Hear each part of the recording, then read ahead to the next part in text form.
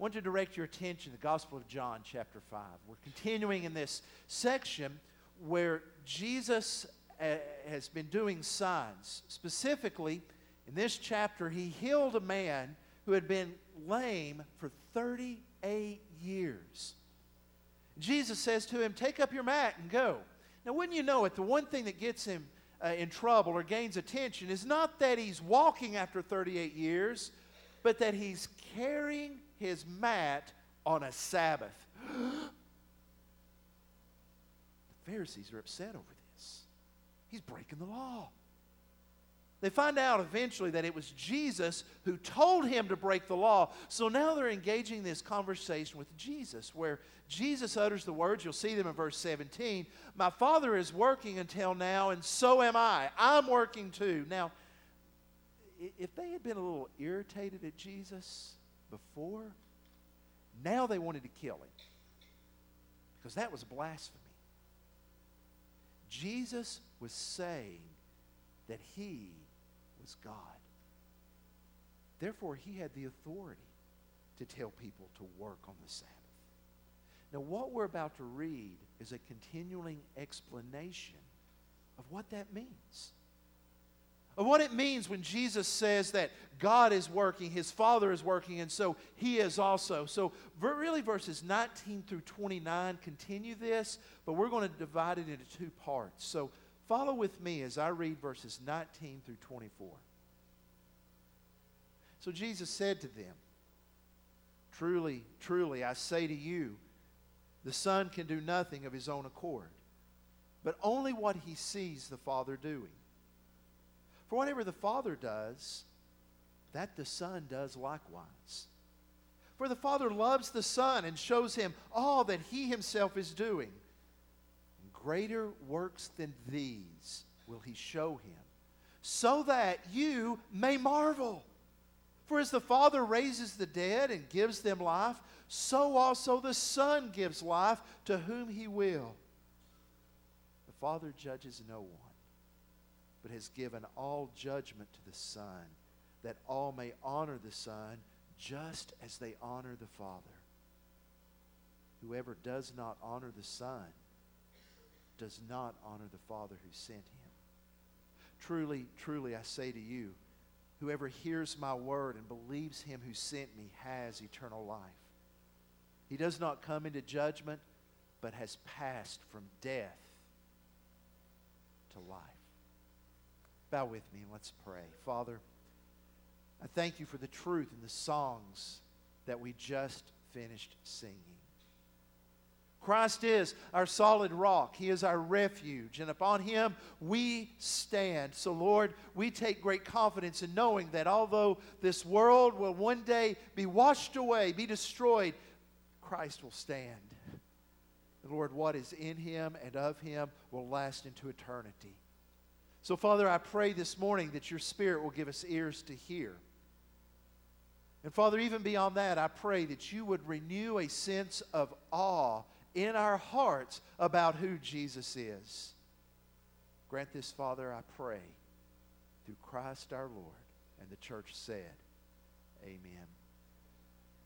Young mother had just finished laying her child down for bed in the crib and had gone to get ready for bed. When she came to get ready to lie down, she noticed her husband wasn't there. So, wondering where he was, she peeked out into the hallway and saw him standing in the doorway of the nursery. And she got a little closer to him. She could see that his face was this sense of awe. He was smiling and kind of a glow and just kind of shaking his head like that. She was moved at the sight of this young father looking into the nursery at the baby, the first child, sleeping gently in the crib. And wanting to share in that moment, she walks up next to her husband and kind of leans against him and says, "It's amazing, isn't it?" He goes, "Yes, it is. Who would have thought you could have got a crib like that for $99.99?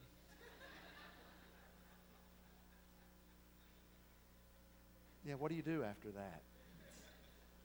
You know, we all have the things that grab our hearts and give us a sense of awe. Maybe different things for different people, but the truth is, each and every one of us were created to have a sense of amazement. Things that make us stop for a moment and pause. Things that make us realize There's more to this world than what we see. The problem is that we often forget that. We take things that are amazing for granted. Take, for example, this that most of us have usually handy, the simple smartphone. Simple smartphone. Isn't that a contradiction in terms? According to what I read, this phone and the one that you have that's probably like it has 120 million more times computing power than the computers that put a man on the moon. It's 120 million times faster. And those computers were engaged in a room. You have it in your pocket. Or let's take something that should cause us to be amazed, but quite frankly, we're kind of sick of it, and that's rain. The rain that's falling. I think I hear it even now.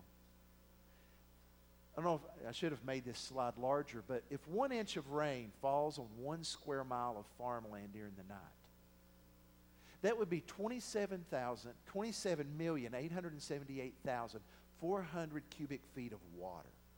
That's 1 inch of water on a square mile of farmland. That would be equivalent of 206,300,160 gallons of water. That's 1 inch of water over a square mile, which would weigh 1,650,501,280 pounds.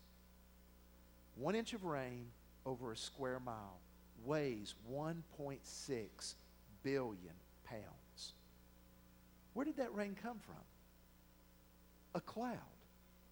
So you mean to tell me that dark cloud that's floating in the sky is carrying 1.6 billion pounds of water? Yes. How did it get there? Through a thing called condensation, where this water ceases to be water and attaches to a dust particle that is able to float upward and then become embedded in the cloud. And then how does it get from the cloud down to the water? Well, that's a whole nother story, but it's amazing, isn't it? 1.6 billion pounds of water in a cloud. Were you amazed at that over the weekend? Or are we just saying, Lord, when's it going to stop? Sociologist by the name of Max Weber in 1920 called what happens to us called the routinization of charisma. What his point was is that in religion, things that cause us to be amazed become routine. And after a while, cease to amaze us.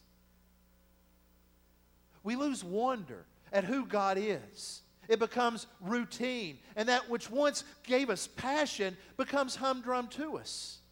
And that's dangerous.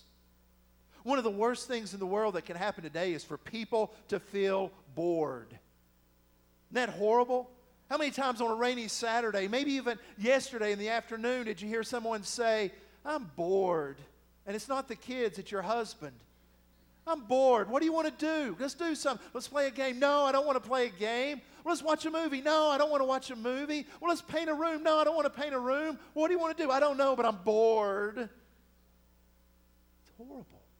You see, when we become bored, there's a self-centeredness that sets in where we say, I need something that will entertain me, something that will excite me. And we cease to look outwardly because we're looking inwardly. Well, the one thing, and it's not a thing, it's a person that will satisfy our longing for worship, our longing for amazement into eternity is none other than Jesus Christ Himself, the Lord God.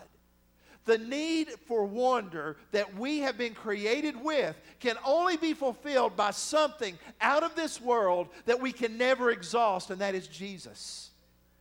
The Gospel of John is written so that you will believe that Jesus is the Son of God. And by believing in Him, have life. So John continually brings us back to this theme of believing in Jesus and worshiping Him. You'll see this emphasized in this passage here. You'll see the point of it. Look at verse 20. Father loves the Son, shows Him all that He is doing, and greater works than these will He show Him. Now here's the reason God's going to show Jesus works, and Jesus is going to work these works. The reason is so that you may marvel. So that you and I, as we read what Jesus does, we will stop for a moment and let it sink in that this man Jesus, who walked the earth, turned water into wine. That this man Jesus spoke a word, and this one who was lame walked. That this man Jesus did things that are far beyond the ordinary because he was more than just a man. That's why we keep coming back to who Jesus is. So following this text, we're going to accomplish, Lord willing, two things this morning. We're going to take a step back and be reminded of who Jesus is. That's the first thing. The second thing is we're going to deal with, so what? What do we do because of who Jesus is? Let's dive into answering that question. We are to marvel at who he is. So who is he? Well, the first thing we see very clearly is that this man Jesus is more than just a man. He is God. Notice where he starts, verse 19. Truly, truly, I say to you. That truly, truly is a way of emphasizing. The Greek is literally amen, amen. So be it. Listen, draw your attention. This is like the teacher in front of class saying, class, listen up. So Jesus says, pay attention to this. The Son can do nothing of his own accord, but only what he sees the Father doing. Now that word Son, don't trip over that, nor read it too quickly. Many other faiths trip over that, and they think, well, you see, that shows that Jesus has not been in existence for eternity. The fact that the Son is used to describe him, they say, is a way of pointing out that there was a time when Jesus did not exist, that somehow Jesus issued from the Father. Well, that's not accurate. We know that Jesus, according to John 1:1, was in the beginning with God and was God. In the beginning was he with God. So Son is not just referring to some biological reproduction. Son is a way of describing relationship, intimacy. And even beyond that, it's pointing us to an important fact about Jesus. In the Scripture, when Son is attached to a descriptive word, that word is an adjective describing the essence of someone. Let me give you two examples. John and James were disciples of Jesus. They had a nickname, Sons of Thunder. I thought that was thunder for a moment. They had that nickname because apparently they were quick-tempered, fly off the handle, fly into a rage, so they are called Sons of Thunder. They would rumble quickly and be quick. That's a way of describing one of their prime characteristics. Second example, a man in the book of Acts by the name of Barnabas. Barnabas was known as a son of encouragement. Barnabas was a guy you'd want to be around. He was encouraging. You can do it. Don't stop. Keep pressing on. That is a son of encouragement. It's a way of describing his primary characteristic. So if Jesus is called the Son of God, it's a way of saying that Jesus' prime characteristic is this: he is God. Don't let the radicalness of that be lost. Now, you and I, when we are saved, believer, we become a child of God. We are to show characteristics of who God is. But we fall short because we are not God. One of the popular items of clothing, and it's been like this for some time, is to purchase a jersey of your favorite athlete, whether it be a hockey player, football, or basketball. Now, way back when, my favorite basketball team was the Los Angeles Lakers. So I was very, very excited on one of my birthdays when I received a Magic Johnson practice jersey. I would wear that. Now, some of you don't remember who Magic Johnson is, have never heard of him. He was a prototype, 6'9" point guard, brought the ball up the court, did a no-look pass really with ease. And I liked watching him play. So I would go out, I'd put on my Magic Johnson jersey, and I'd go and play. I'd go to the YMCA. I'd go out to the court in the basketball court in the neighborhood, and I would play. And I played just like Magic Johnson because I had his jersey on. I mean, you would have thought we were twins. No-look pass, the junior skyhook, which, by the way, is from the 1980 finals when he had to fill in for an injured Kareem Abdul-Jabbar. Now, don't ask me why I remember that. No. It's crazy to think just because I wear the jersey, I'm going to play like him. I'm not him. Now, I can try to imitate him. I can do my best, but I'm not him. In some ways, that's how we are in this walk. We strive because of the power of the Holy Spirit to be like God, to be like Jesus, but we are not a son of God in the same unique way that Jesus is. Look up on the screen. You'll see Hebrews 1:3. He is the radiance of the glory of God, the exact imprint of his nature.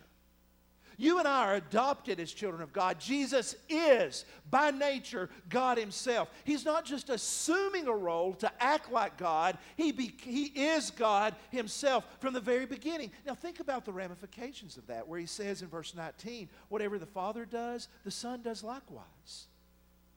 If you wonder what God is like, read the Gospels.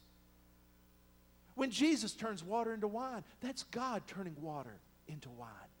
When Jesus heals a man, that is God healing a man. When Jesus goes into the home of a tax collector, it is God going into that house. When Jesus eats with sinners, that's God pulling up a chair. And when Jesus confronts the Pharisees with their pride, that's God confronting them. And Jesus says that God does this, the Father does it, because he loves the Son.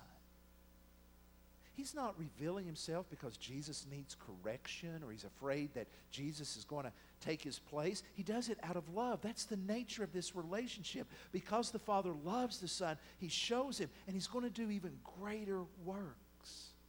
Verse 20. What are those greater works? Look at verse 21.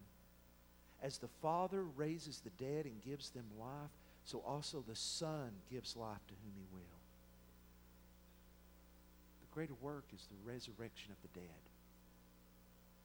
This takes place on two levels, and John points out both of them.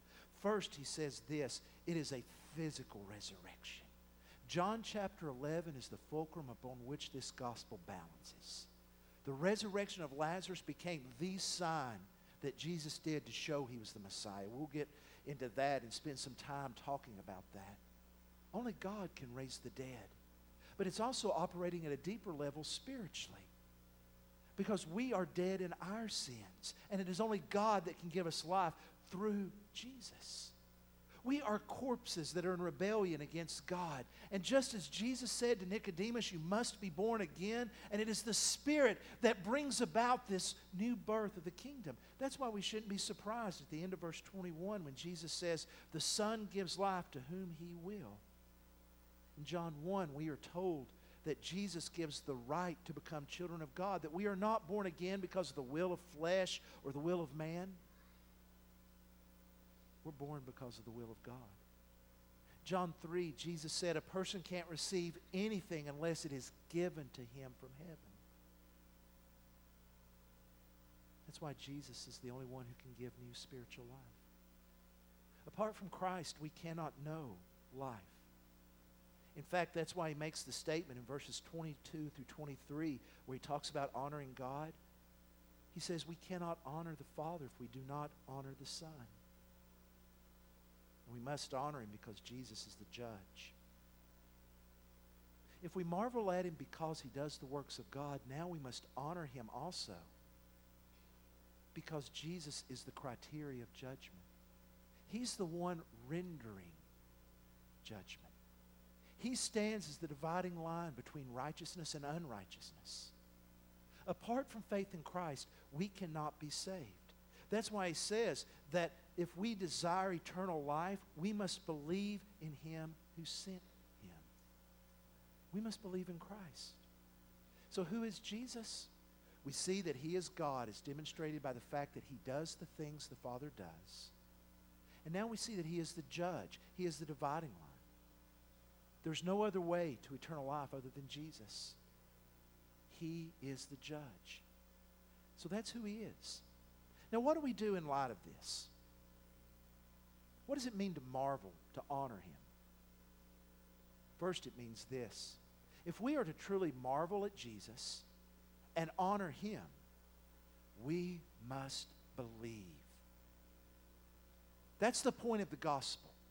Believe. These things are written that you may believe and have life. Now, when we hear the word believe, usually we think in terms of cognitive knowledge, remembering things. But believe in the Scripture has a deeper meaning. Believe means to act upon what you know. It's not just mere facts. It's saying, what will you do based upon these facts? Years ago, Charles Colson wrote a book entitled Loving God. In that book, he gives examples of what this looks like, what loving God, what belief looks like. And he gives an example of a man by the name of Orv Krager. Orv was a businessman living outside of Seattle, very successful. He owned a restaurant just outside of the Seattle airport, did very well.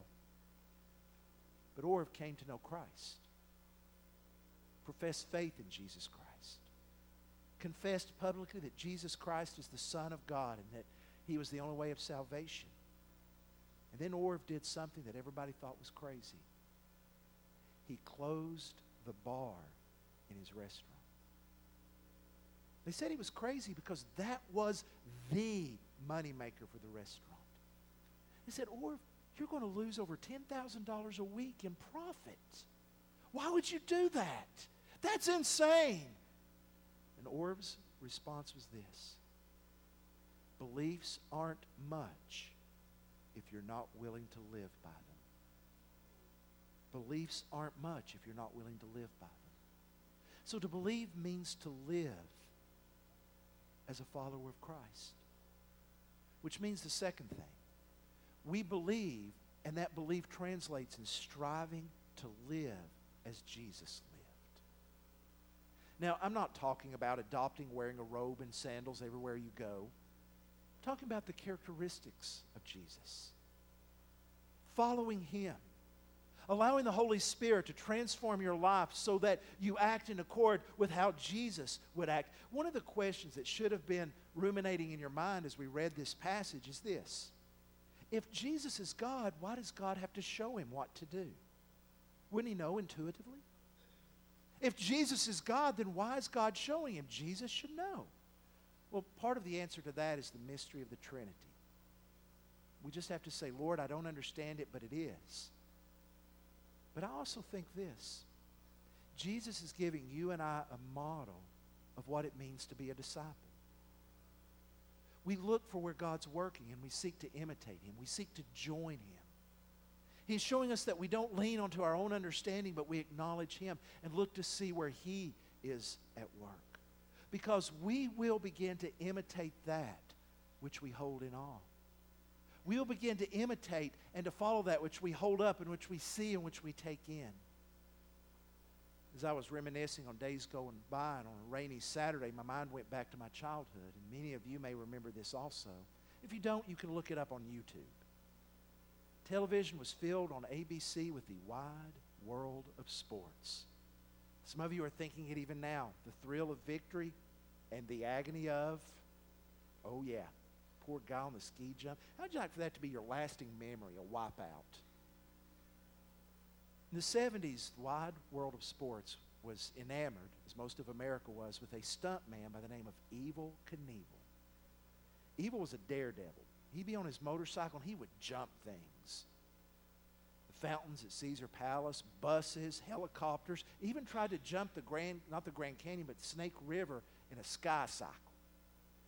Well, my friends and I became enamored with Evel Knievel.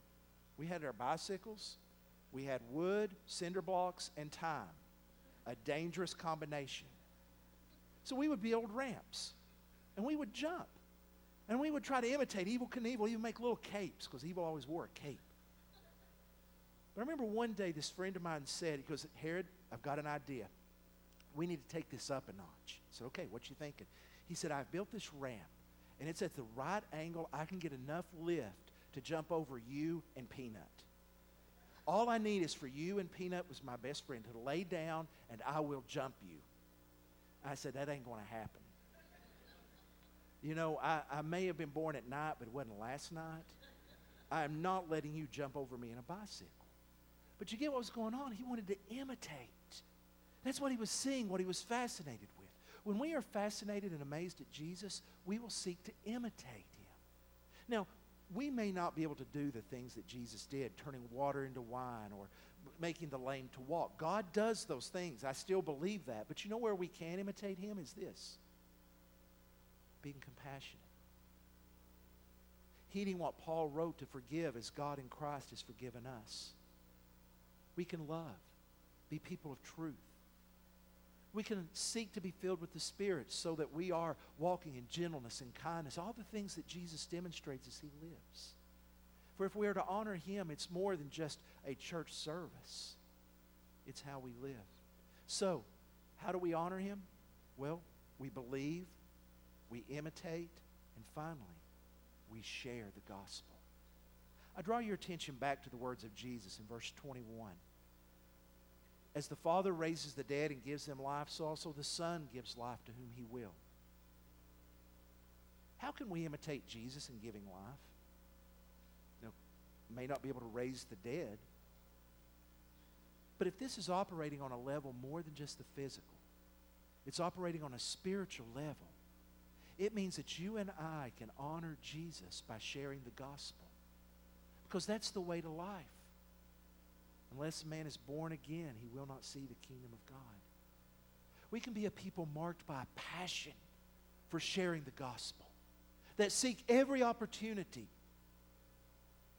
to bring people from death into life. A few weeks ago, I watched a documentary entitled Heroin. It ended with an E. The title did, an E in parentheses. So it not only was a reference to the opioid drug that's running rampant in America, but this documentary focused on 3 women who are seeking to make a difference. The documentary chronicled what's taking place in Huntington, West Virginia. Huntington is a little smaller than Johnson City, about 47,000 people, in a county of 96,000. It's also known as the overdose capital of the United States. More people overdose in Huntington per population than anywhere else in the nation. This tells the story of 3 women that are working to make a difference. One is a judge who oversees drug court. As you watched her days unfold, she was tough yet compassionate, pointing them in the right direction, really laying down the law to them. The other was a realtor, member of a Baptist congregation, who was part of what's called the Brown Bag Ministry, where every Wednesday night she would go out with brown bag lunches to give to the women who were working in the night, to minister to them. And it chronicled the relationships that she has made in helping them to come to see the gospel and to get out of that lifestyle. But the main focus of the documentary was a lady by the name of Jan Rader. She's now the chief of the fire department in Huntington. At that time, she was an assistant. And her passion in life was to be a first responder who would come on the scene where there was an overdose with the drug Narcan. The drug Narcan is something that's used to wake a person out of an overdose. She's taken a lot of flack for it. Some people would argue that that drug is simply enabling a person to continue their drug abuse because they think, well, if I OD, someone's there to save me. And so she would answer the critics of that, and her answer struck me. I quote from Jan Rader. She said, "If I save someone 50 times, then that is 50 chances to get them into treatment and change. Death is final. Death is final." Now, we may agree or disagree with the use of that drug, but her words are true. Death is final. And you and I, congregation, have a chance to bring life in the gospel. And as we give life through the sharing of the gospel, we are honoring Jesus because that's the work of the Father.